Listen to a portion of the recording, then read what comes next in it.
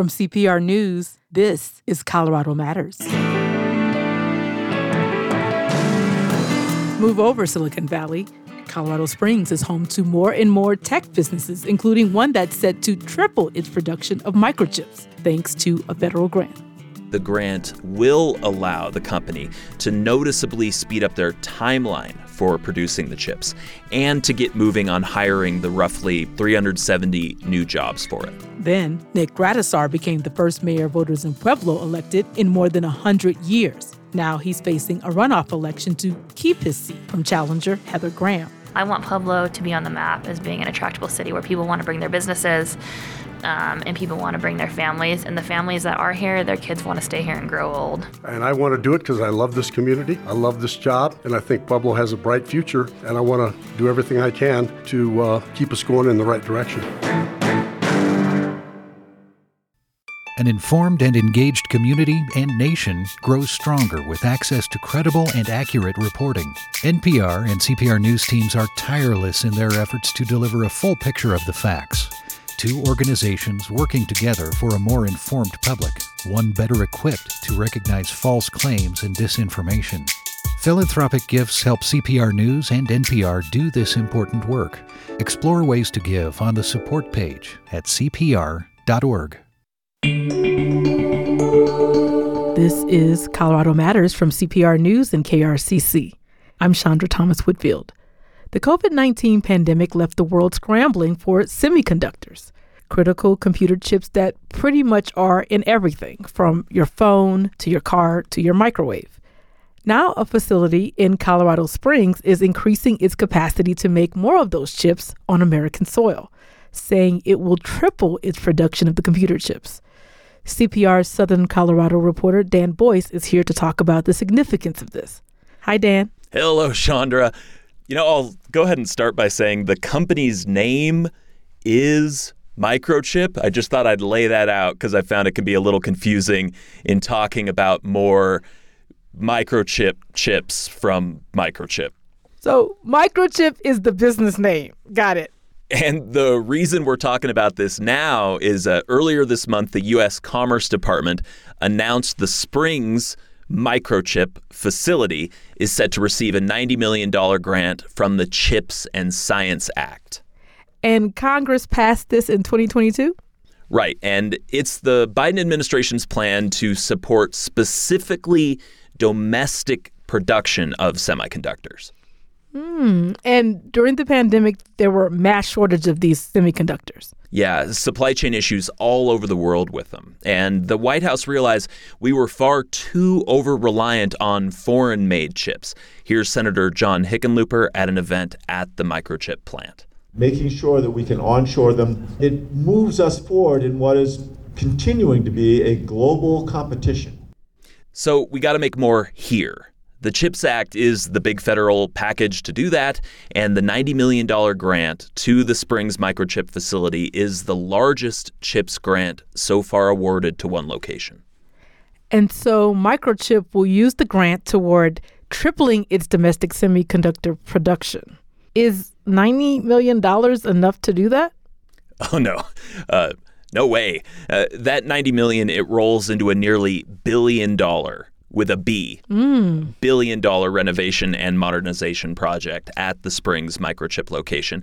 They also got, as an aside, they got $47 million in state and local tax incentives as well for this.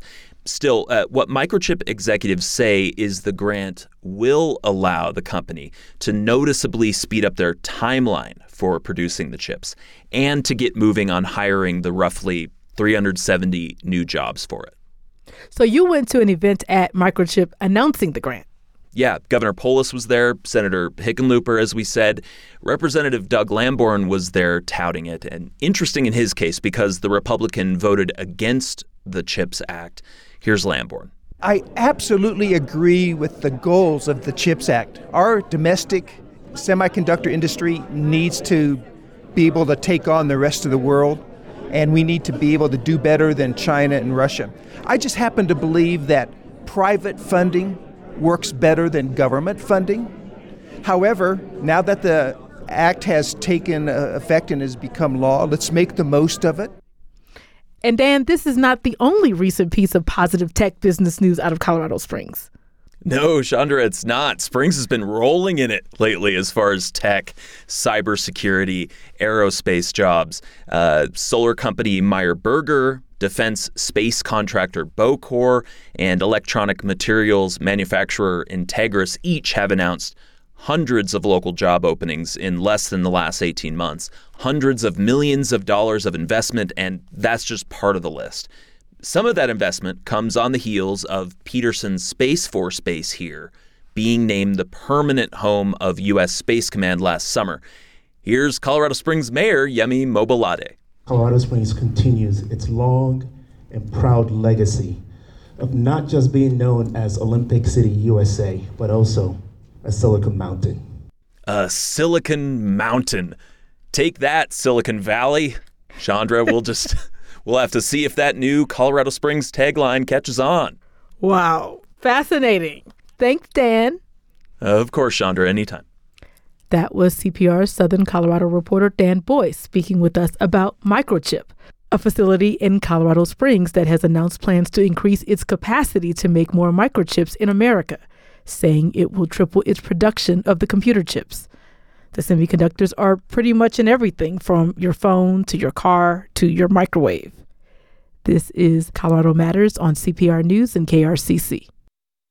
Home solar can help fight climate change, but that doesn't mean you should believe an ad like this one. Would you take a Tesla Powerwall and brand new solar panels at no cost? Then you need to watch this before this program is gone for good. The truth behind those social media solar ads many Coloradans are seeing on the latest episode of Colorado Wonders at CPR.org. With support from the Colorado Health Foundation. This is Colorado Matters from CPR News and KRCC. I'm Chandra Thomas Whitfield. It's 1 week until Election Day in Pueblo, when voters will get to decide who will lead their city. Incumbent Mayor Nick Gradisar faces a runoff challenge from City Council President Heather Graham. KRCC's Jess Hazel spoke with both candidates. First, we'll hear from Graham sharing how she would address public safety, housing, and her vision for the future. As I've worked through city government for the last 2 years, I find it a challenge to get things moving along in the city, and I think it's because we have the strong mayor form of government, and there's not a whole lot of collaboration between the city council and the mayor's office as it stands right now. So hoping to bring that collaboration, work together with the 7 other people on council, and really get Pueblo moving in the right direction. A lot of Puebloans are concerned about public safety. What do you see as the biggest issues leading to crime, and how would you address them? Our Part 1 crimes, which are like arson, rape, burglary, homicide, are actually down 12%. But I find it that people in Pueblo are really concerned about the petty crime, car theft, their businesses being broken into, property damage. You have to combat it with more officers on the ground. I think the way that you hire more police officers is expedite the process. I think that there's a lot of things that we can do to try to combat crime. I just don't think any of it's being done right now. So during your time on City Council, you introduced an ordinance that would restrict people from sitting or laying down in the downtown area during business hours. Ultimately, that failed to pass, and critics say that those kind of laws target the homeless population and can make their situation worse. Would you seek to use similar strategies to address homelessness as mayor? We don't want to just tell people that you're fine laying in the middle of the road or sidewalk. We don't want to say that Pueblo as a society is okay with that. We want to say build yourself up and let us help you do so. But I think a lot of times you have to have some rules in place to allow that to be done. What do you think is the root cause of homelessness in Pueblo, and how would you seek to address that? The drug issue is the root problem. I think it's like what came first, drug addiction or mental health. And so when you have two really powerful issues like that taking over the minds of the unhoused people, it's a challenge. What is your sense of the housing market in Pueblo, and what role should local government play when it comes to ensuring folks have affordable housing? You know, one idea that I've had is to landlords that have apartment buildings or even properties is to give them, a property tax rebate incentive if they keep it affordable. We can also use some of the properties that we have, that the city has, and that we continue to pay just to abandoned properties essentially, or properties not in use. We can try to release these to developers who will put affordable housing in for a very low cost so that it keeps their costs low, because I think that's what it comes down to, is with inflation and cost of products, it's very hard to build affordable housing unless it's subsidized in some manner, and those are some ways that the city could subsidize. Annual salary in Pueblo falls below Colorado Springs and the statewide average, but yearly wages are higher than other places in southern Colorado. How should the mayor's office help to attract more and better paying jobs? So we try to do this now. We have PEDCO. It's a board I sit on. It's a board the mayor sits on, and we try to bring new businesses to Pueblo with good paying jobs. And I think that if you start promoting Pueblo with a positive narrative, I think that we can see a change. We have some big businesses who are looking at to bring shop to Pueblo.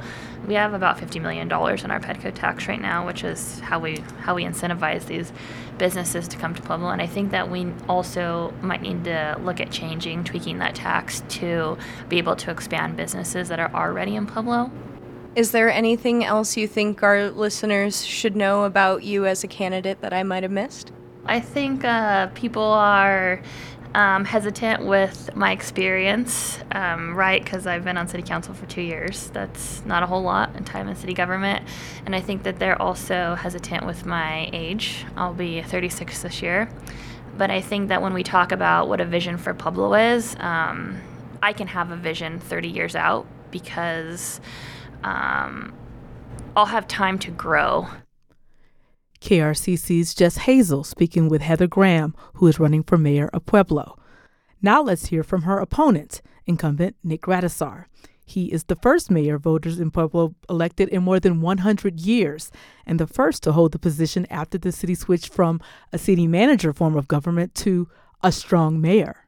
I want to do it because I love this community, I love this job, and I think Pueblo has a bright future, and I want to do everything I can to keep us going in the right direction. A lot of Puebloans are concerned about public safety right now. What do you see as the biggest issues leading to crime, and how would you address them? Well, I think obviously one of the problems we're facing here in Pueblo is the shortage of police officers. So we're working on ways to, number one, incentivize new police officers to come to work here. We're not just counting on getting more police officers, though. We're trying to be smarter about the way we police. So we've recently instituted with Health Solutions an SOS program, which sends a licensed mental health professional, an EMT, and a peer to some of the calls that ordinarily we'd have to send a police officer to. They need somebody to intervene on a mental health issue. Part 1 crimes, the most serious crimes, are actually down in Pueblo, about 12%. We're going in the right direction, but we still have a lot of work to do. City Council considered adopting an ordinance to restrict people from sitting or laying in the downtown area during business hours. Ultimately, that effort failed to pass, and critics say these kinds of laws target the homeless population and can actually make their situation worse.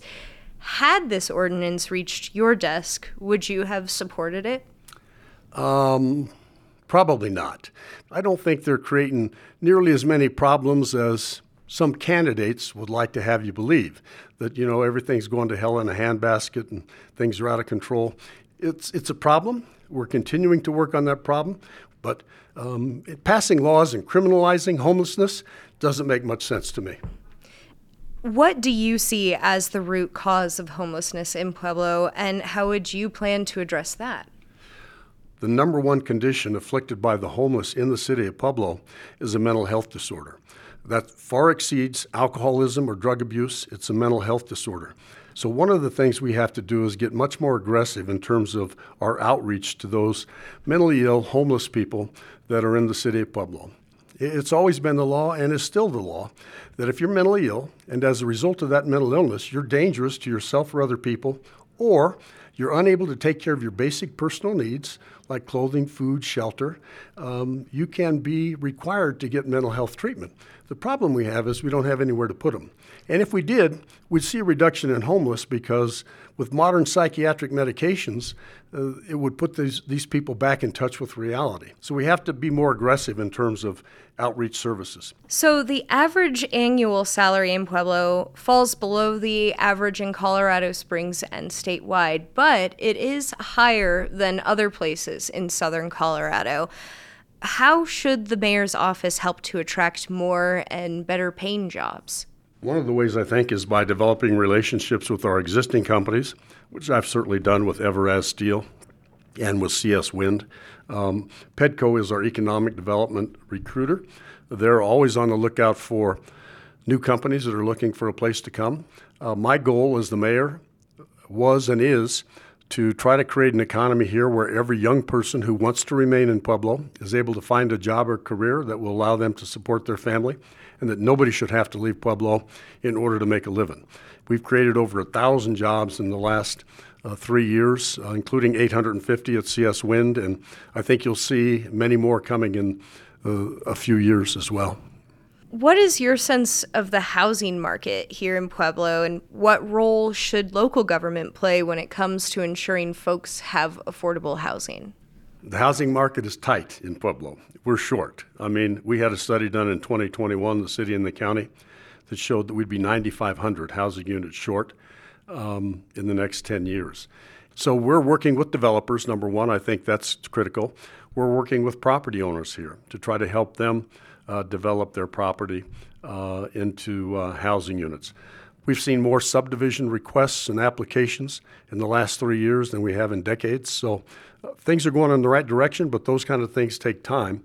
Is there anything else you think it's important for our listeners to understand about you as a candidate?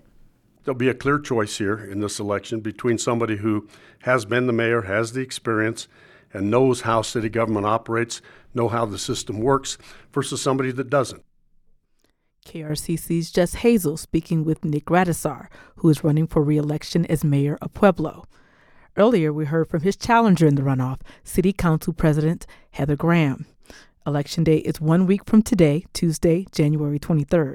Voters may mail in or drop off ballots for this election, but all ballots must be delivered to the Pueblo City Clerk's office by 7 p.m. This is Colorado Matters from CPR News and KRCC. The political blame games and bickering can be exhausting. But if you tune out, you could miss hearing about the powerful ways our elected representatives can shape our lives. I'm CPR Washington reporter Caitlin Kim. My job is to make sure you know about the important things Colorado's members of Congress do, the policies they advocate, the ones they oppose, and what it all means for you. Follow all our government reporting at cpr.org.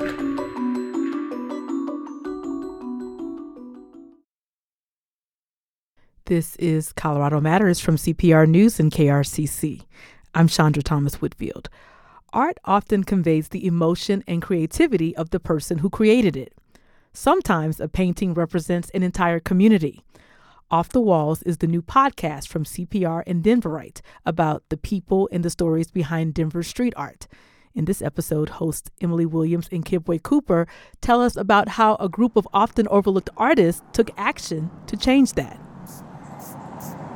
Alexandria Pangburn loves working with spray paint. The speed of it is really nice. Spray paint has helped me kind of move through a piece at like a faster pace, and so I get a little bit more into it and get stoked to finish it. She's spray painting the last details, some flowers, onto a new mural just off of a busy stretch of East Colfax. Originally my flowers weren't going this high, but I put in some more flowers, so I'm just kind of working from pulling just an extra layer up. Alex really cares about making sure other women in Denver have the opportunity to do this. to be part of filling this city with beautiful street art.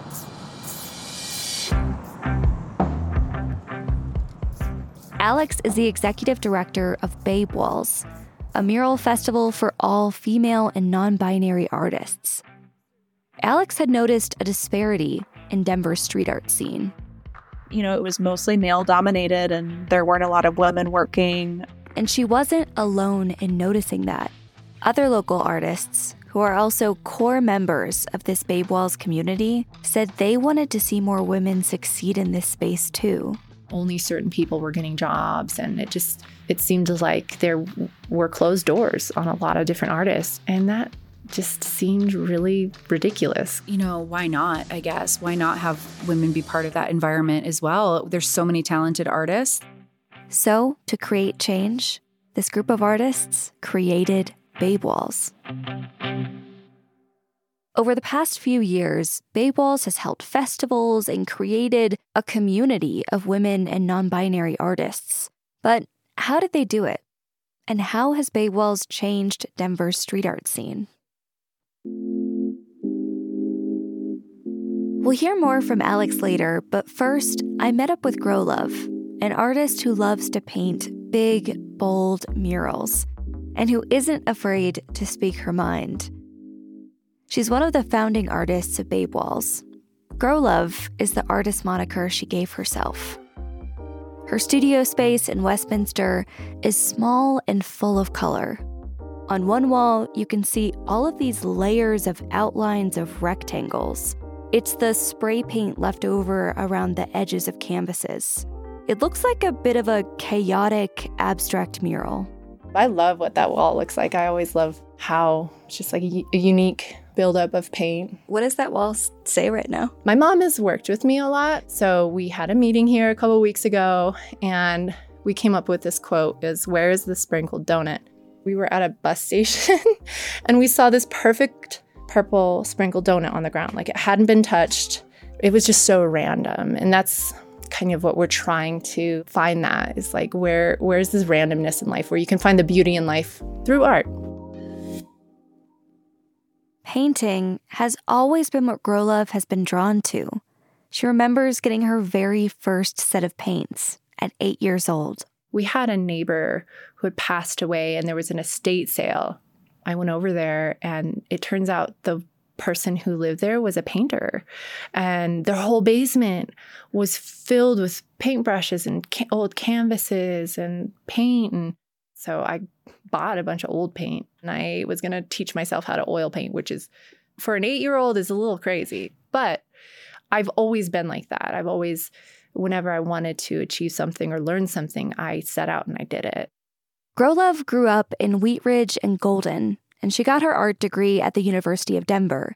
She saw herself as an artist, but doing art professionally, full-time, wasn't really an option for her as a young adult. I kind of had a tumultuous young adulthood where I became a mother very early and struggled with identifying as an artist. And then and I actually was a labor doula for 5 years. I worked at a bank. I worked in restaurants. I worked retail. I was doing everything that I could to support my family. While doing all of these different jobs, Grolove kept making art, but on the side. Then, on a trip to Miami for a healthcare workshop, Grolove had a truly life-changing moment that totally changed the way she thought about her art. My friend who lived down there was like, "Hey, I know you're an artist. It just so happened to be Art Basel down there," which is the biggest art fair in the world. I had no idea what that was. I had never heard of it. And she took me into the Wynwood Arts District, which is 20 square blocks of murals, like world-class murals. And I took a step into this area, and I was like, that's it. I really felt like the blindfold came off of my face, and I was like, this is it. This is all I want to do. I want to paint this. I want to paint this big. I think it was literally like, I will die if I don't do this.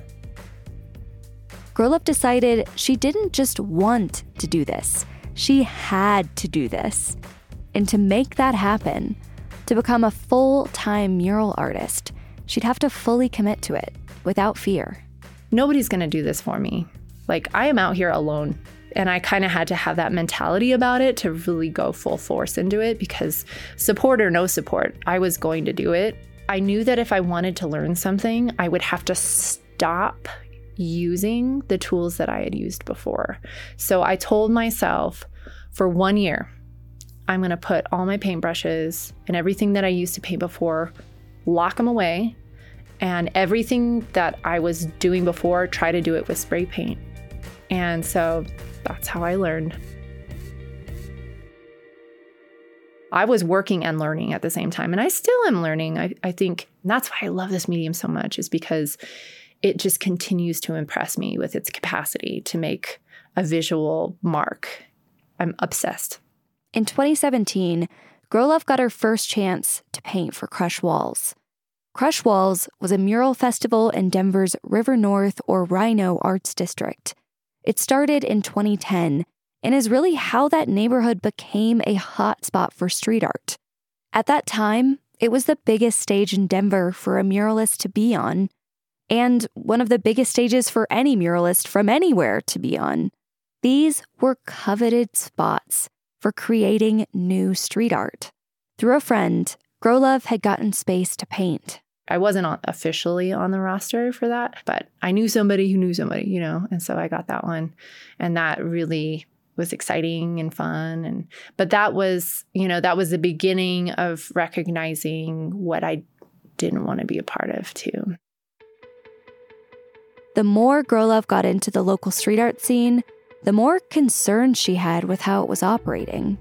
Some people, like Grolov, were worried about how art made for events like Crush could contribute to the gentrification of those neighborhoods. And one of the biggest issues Grolov saw was what felt to her like a culture of exclusivity and gatekeeping, where only certain people got most of the opportunities. If there were 20 spots on the roster, 15 to 18 of those would go to the same people.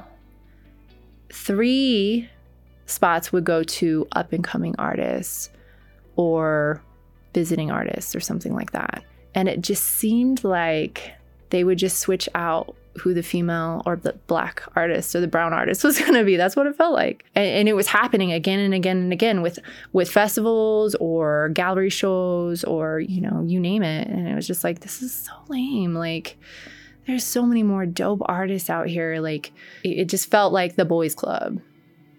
And it was like, yeah, you guys are great, but there are other people in this city who are amazing. And it just felt like they were guaranteed work no matter what.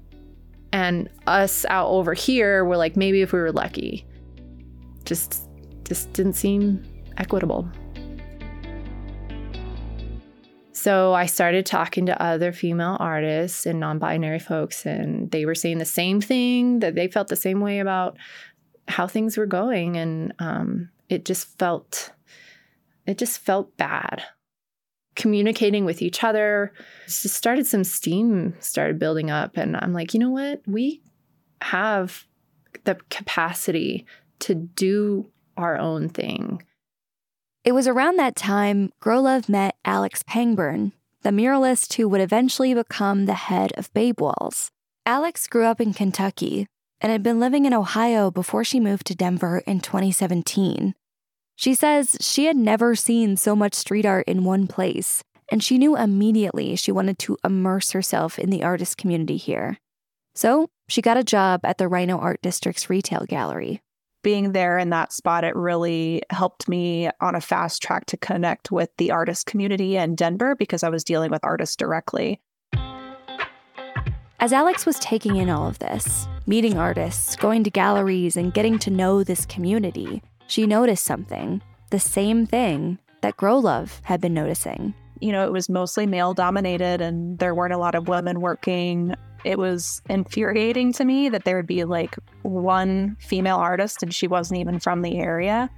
And just knowing like how much talent was here in Denver, it was really irritating to me that there was no highlight on the talent, on the local talent. So I'd just kind of been thinking about how cool would it be if there was just a spot for women to be able to paint, and how we could just, you know, get together and just do it on our own. If nobody else was going to give us an opportunity, well, then we would just do it by ourselves.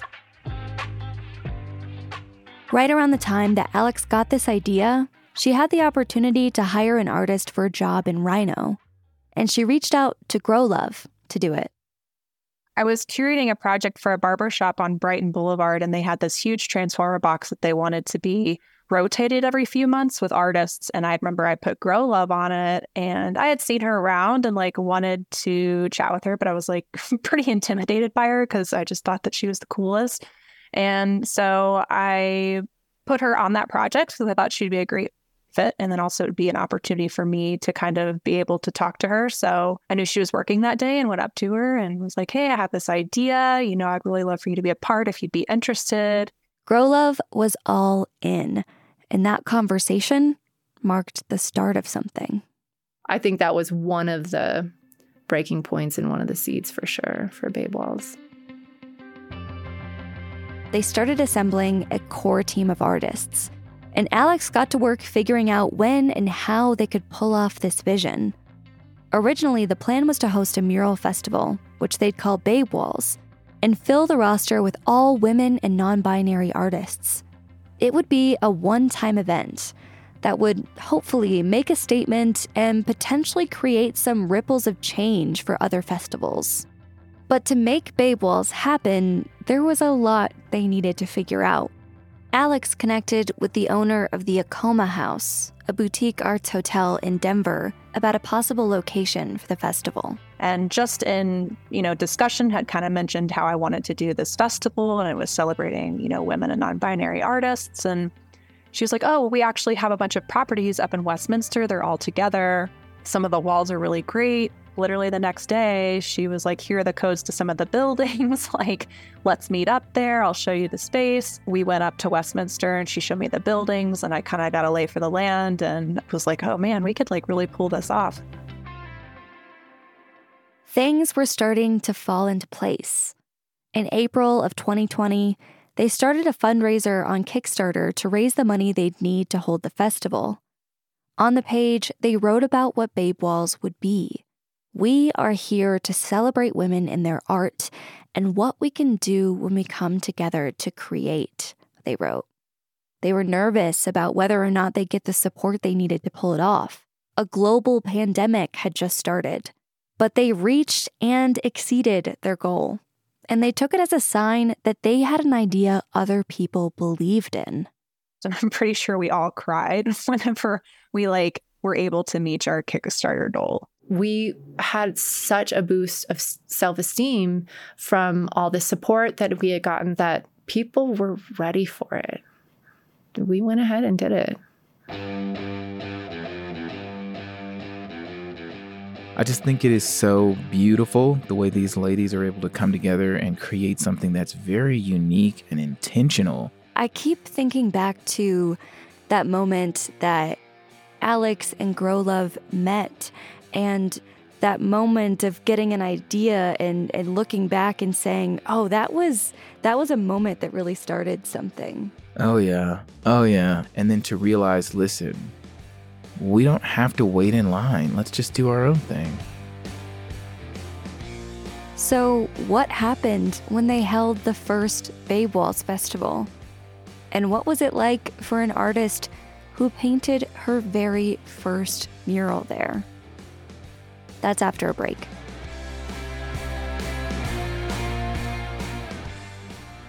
This is Colorado Matters from CPR News and KRCC. One of the country's first rodeos took place in 1869 in Deer Trail, Colorado. Today, top rodeo prizes can be hundreds of thousands of dollars. Back then, the winner won a new set of clothes. To start every year, cowboys and girls compete at the National Western Stock Show in Denver. Later in the year, weekly competitions in Steamboat Springs and annual events like the Pikes Peak or Bust Rodeo, Cattlemen's Days in Gunnison, and the Greeley Stampede, which was first called the Spud Rodeo in tribute to the potato crops around town. And celebrating all things rodeo all year round is the Pro Rodeo Hall of Fame in Colorado Springs for the people and animals who've made their marks in arenas around the country, like the bucking bull who threw almost every rider who tried him before retirement in 1995. His name was Bodacious. A Colorado postcard from CPR with the support of Coble & Company. This is Colorado Matters from CPR News and KRCC. I'm Chandra Thomas Whitfield. Let's get back to Off the Walls, the new podcast from CPR and Denverite about the stories and the people behind the city's street art. Here again is host Emily Williams. To assemble their team of artists for the first Babe Walls, the core group of founding members each invited other artists to paint with them. One of the women who got that invitation was Danielle Seawalker. I met up with Danielle at her studio in Rhino. She'd been spray painting just before, so the paint smell lingered in the air a little as she showed me around the space. Down this way is like a lot of my finished art pieces or pieces that are getting ready to go on an exhibition, and including my teepee poles and some other kinds of like prints and things like that. Danielle is a citizen of the Standing Rock tribe in North Dakota, where she grew up, and her identity as an Indigenous woman is an important part of her art. There's a painting that I had done earlier this year, and it's called Land Hostage. And it's a visual of sort of a man that was inspired by an old photo that I had seen of a prisoner, a Native American prisoner. The braids are made of a collage of government-issued checks that I receive for land that I have inherited through my dad back on the reservation. And these checks are also very insulting. Sometimes they're $4.25 or $6.17. So I never cash them, and I just collect them and I embed them in a lot of my artwork. One of the reasons Danielle moved to Denver was to be part of the art community here. She loved walking around and seeing the vibrant murals and street art. It was inspiring. But when it came to these massive paintings, Danielle thought that's all she would do. Admire them. I never ever thought I would be one to like do that because I had zero idea how to execute it. Painting something on such a large scale was mind-boggling to me. I started to meet a lot of people in the art community, and a friend of mine introduced me to another artist, Romel, who's also part of the Babe Walls team. And we were just sort of, learning more about each other's art and who we were. And then she's like, "Have you ever done a mural?" I said, "No." And she's like, "Well, would you be interested in maybe doing one?" And I didn't know what to say. I was like, maybe, I don't know. And then she kind of explained, Babe Walls and the intent behind that. And then, 2020 was such a bizarre year that at that point, I'm like, you know what? Why not? Let me just learn. Let me try it. They had their funding, they had their location, and they had their artists. And then it happened. On a hot day in August, about 25 artists came together and got to work on a dozen walls spread out along a few blocks in a residential area of Westminster. First-time muralist Danielle Seawalker wasn't just working on a wall. She and her collaborator, Ramel, painted an entire house. Because this was a new kind of festival, celebrating women and non-binary artists, Danielle wanted to capture the female spirit in their mural. And she wanted to highlight an issue that's important to her. In my culture as a Native woman, I do a lot of activism as well. And one of those things is bringing awareness to the missing and murdered Indigenous women and girls crisis that's been going on for a long time. On each side of the wall, there's different representation of women. And then as you kind of wrap around the wall, it's almost like the house is wearing a ribbon skirt, which a lot of Native women wear to ceremony and important events, etc. And then a big giant red handprint on the front, which is the symbol that people know for this particular crisis. Danielle found herself completely consumed by the mural making process. I was just painting nonstop. And I remember Romel coming up to me saying, "Danielle, you need to take breaks." Because I literally was from sun up to sundown, just pressed up against that wall painting nonstop. And literally, it's I didn't have to use the restroom. I was not thirsty. Wasn't hungry. It was just this, I don't know, this surge of energy. And it was so exhilarating and fun. And I loved it. It was an amazing experience. And I've been super addicted to painting on walls ever since. For Alex and Grolove, the best thing about that day was just that they had pulled this off. That first day of Babe Walls, it was really life-changing. And I think to be able to see that many women and non-binary artists come together and painting, and there was a huge sense of community. And then, of course, all the people that had supported us. I think there was a little over 2,500 people that showed up over the course of 2 days. It really felt like we had achieved something great because we were the artists who were kind of used and then thrown out. In a way, that's what it kind of felt like, or we were accepted as long as we behaved ourselves. And so the fact that we were like, okay, we don't want to be a part of that. We don't want to be treated like that. We're going to do our own thing. And we actually pulled it off. I mean, all of us walking around, seeing each other paint. I mean, our hearts were so full. We were literally, it was like the time of our lives. And it felt like a sisterhood that we could only have dreamed of. It literally felt like we were on cloud nine. It was the best thing that could have ever happened. But after that emotional high of the start of the festival, something happened that threw Grow Love into a completely different state of mind. There was one person who Grow Love did not expect to see at Babe Walls, Robin Monroe. Robin Monroe is the founder of Crush Walls, that mural festival that was the biggest event of the year for muralists in Denver. And because of that, he's also one of the most influential people in the city's street art scene. Grow Love had met Monroe at the first Crush Walls she painted at in 2017. She says they started to date and that he assaulted her.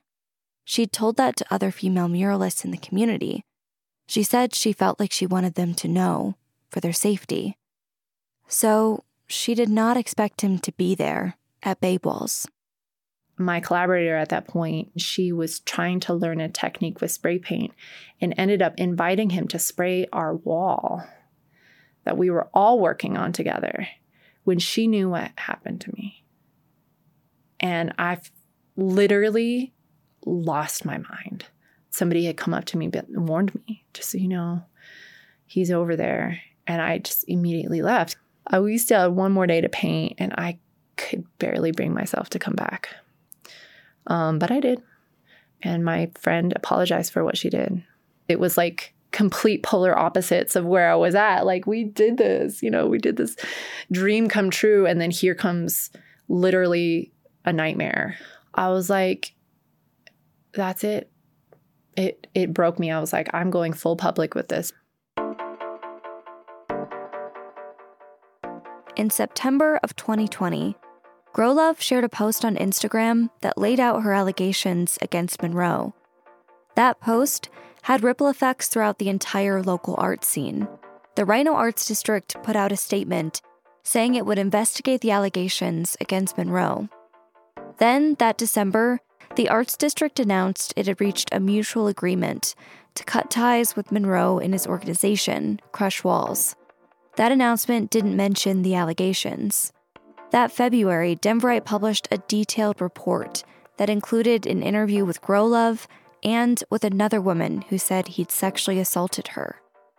We reached out to Monroe for this podcast, and he said that all of this was investigated, and that from that investigation, it was, quote, readily apparent that the allegations against me are demonstrably false.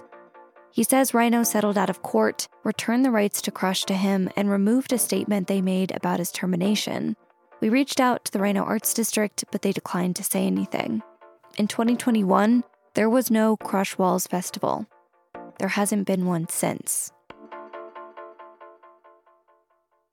Grow Love stands behind what she shared, and she said that choosing to share her story was not easy.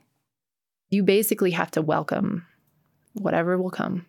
And you don't know, because in the past, I could have lost everything. People lost respect for me. I lost my reputation in ways. And it's like, you don't understand how people really, truly are programmed to dismiss women and the violence that happens to them. I feel safer now than I've ever felt. I've worked through a lot of my trauma. Basically, I just want people to feel safe. I want to feel safe, and I want people to feel safe.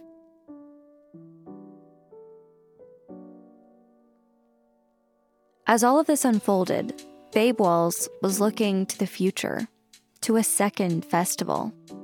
Alex had thought Babe Walls was going to be a one-time thing, but after the success of their first year, it was clear to her that they should keep this going.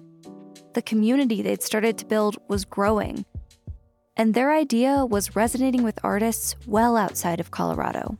We opened up applications to the public for 2021, and we had 400 applications come through. At that point, there was a bigger shift from it being, strictly local to we need to expand our reach and bring in people from out of state to be able to be a part of this so that we can make connections with other cities, be able to support communities, not just in the Colorado area, but nationally.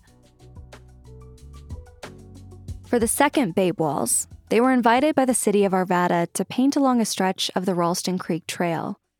Just like that first festival, the energy was high when all the Babe Walls artists convened there for 4 days that July.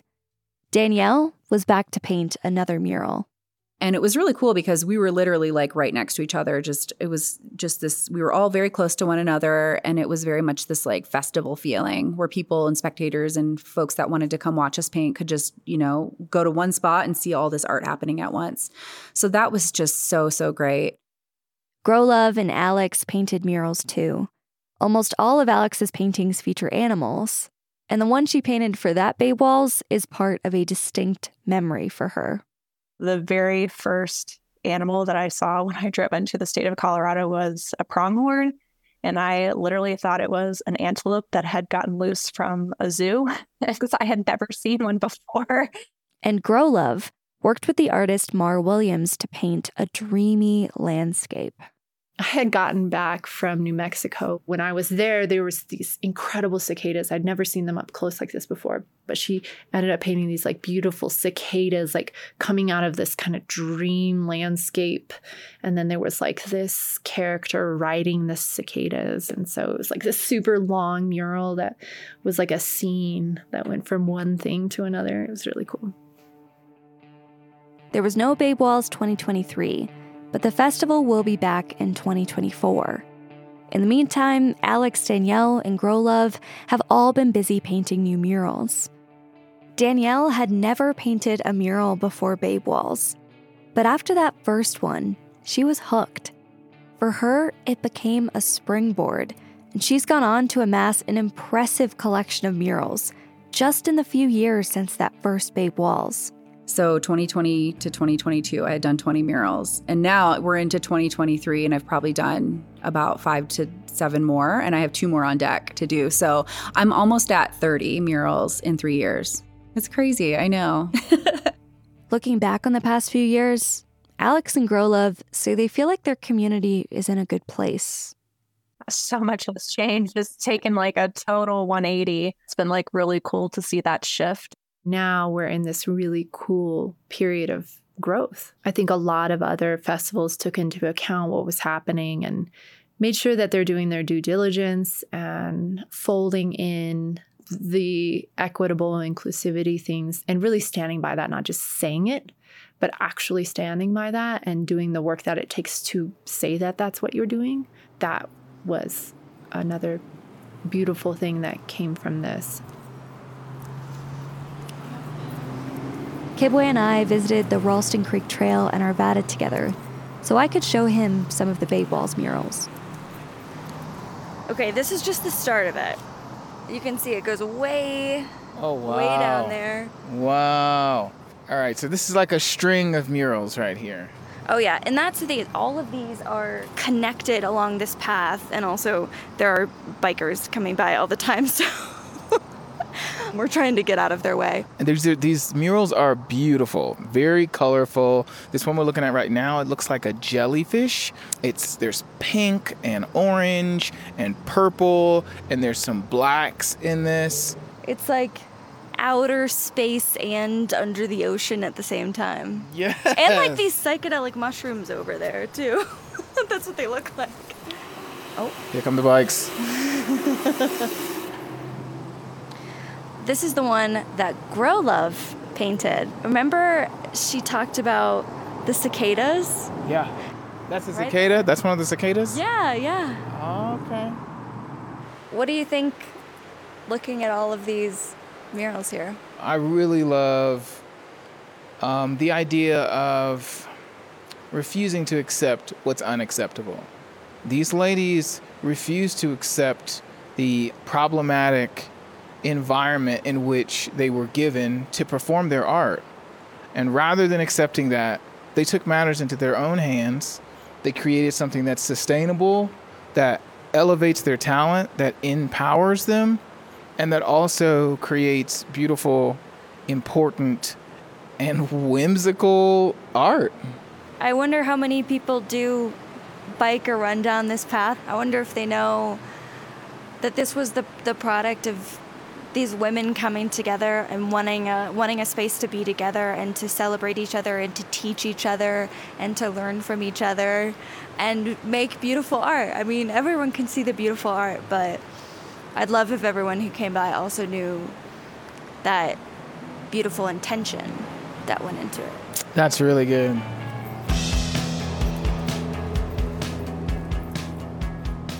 You can find the Bay Walls 2021 murals on the Ralston Creek Trail in Arvada, where Ralston Road meets Lamar Street. You can find photos of the murals on CPR.org. There's a link in the show notes. Off the Walls, the podcast by CPR and Denverite, hosted by Emily Williams and Kipway Cooper. Catch this episode and all of the first season at CPR.org or wherever you get your podcasts. Thanks for joining us today. I'm Chandra Thomas Whitfield. This is Colorado Matters from CPR News and KRCC.